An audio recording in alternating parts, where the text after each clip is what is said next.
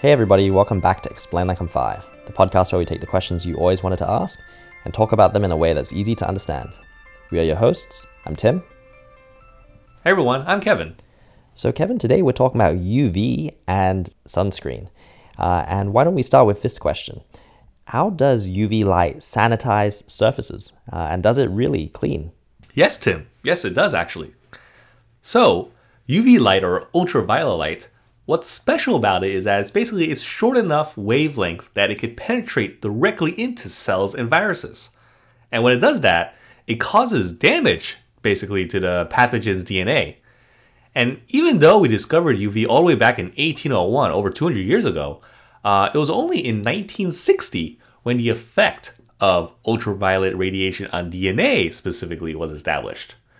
So it's used in cleaning because it's a great non-invasive way of basically disinfecting surfaces that doesn't require any toxic or damaging chemicals.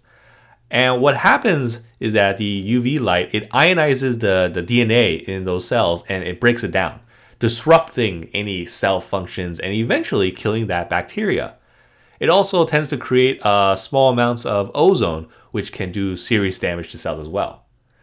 So one way of ELI5 explaining it is to say that UV gives pathogens kind of a supercharged cancer. It damages the bacterial or the viral DNA so badly that the cell can't replicate and then it dies. Which is why most UV sterilization protocols are a minimum of something like 15 minutes, sometimes up to an hour, to make sure enough damage is done. I like that way of explaining it, and it leads to the second question which I have, which is, if UV rays then do cause cancer, and UV rays from the sun are dangerous for us, when we use sunscreen, why even bother with some of the weaker SPF products? Why not just go for the strongest stuff out there? Oh, right. So, different strengths are developed because actually different skin tones require different levels of protection. So the skin produces something called melanin that is basically our own natural sunscreen. And the more melanin you produce, the darker your skin is. So when UV light is detected, it triggers melanin production, which actually can give you a tan. If you want that, then you use kind of a lower strength sunscreen that lets basically enough natural UV to trigger the melanin production. If you don't want that, then you might want to use a stronger sunscreen.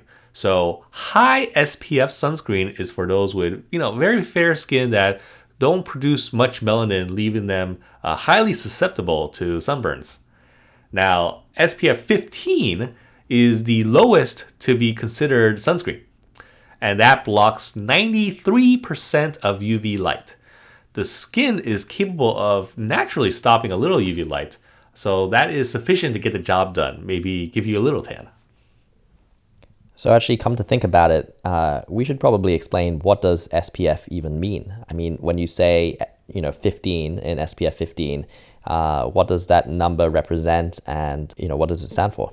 Oh yeah, good question.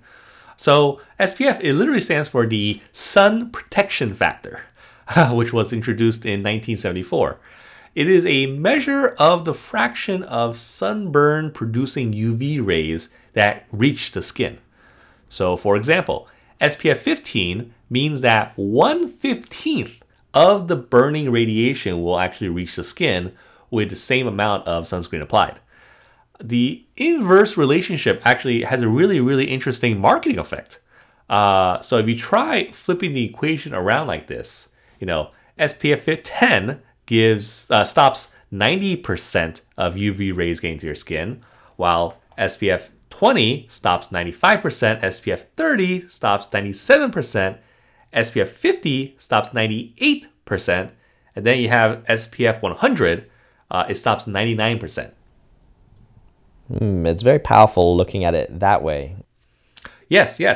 So don't go thinking SPF 100 is something like 5 times as effective as SPF 20, when all you've really done is go from that 95% protection to 99% protection.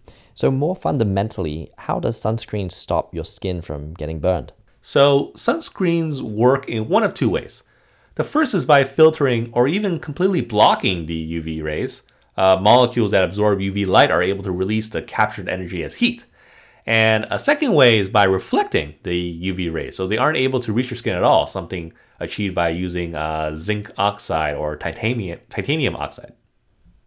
I remember we did an episode on vitamin D, something along the lines of why does the sun provide vitamin D and how is it possible for UV light to produce a vitamin?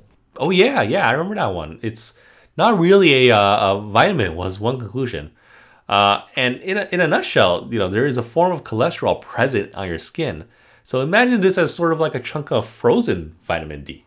And sunlight contains ultraviolet B energy, UVB, and is able to convert that frozen cholesterol into vitamin D3.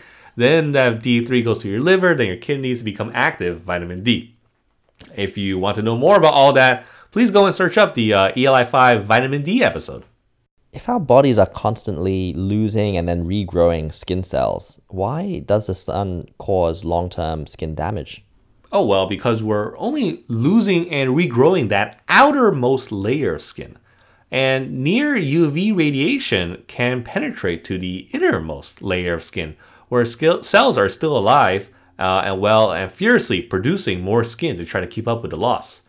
So if a single UV photon hit one of these cells in the wrong spot as it's preparing to split, which is how more cells are produced, this can cause it actually to start misbehaving and be the start of some kind of cancer. Of course, the UV photon has to kind of hit exactly the right spot at exactly the right time to cause that cancer. If this cell is not a regular skin cell, but maybe a pigmentation cell, it's actually even worse since those are able to metastasize even without any unintended mutation. So finally, wasn't there some issue with a couple sunscreens recently that led to an industry recall? Oh, yeah. There was a recall of 5 Coppertone aerosol sunscreen spray products manufactured between the dates of January 10, 2021 and June 15, 2021 to the consumer level. They identified the presence of benzene in these products. That chemical benzene is a carcinogen in humans that has been linked to certain blood disorders and cancers, with Coppertone basically explaining that while they contain benzene, the levels of this chemical aren't likely high enough to cause health problems, but it was still a recall. Well, that's good to know, and I'm sure there's a list out there on the web where you can check if any products you've used have been linked to that. Did you learn something new? If you did, send us an email. We are at eli5thepodcast@gmail.com. We love hearing from you, especially when you've got suggestions and comments. And as always, thank you to the community at r/explainlikeim5.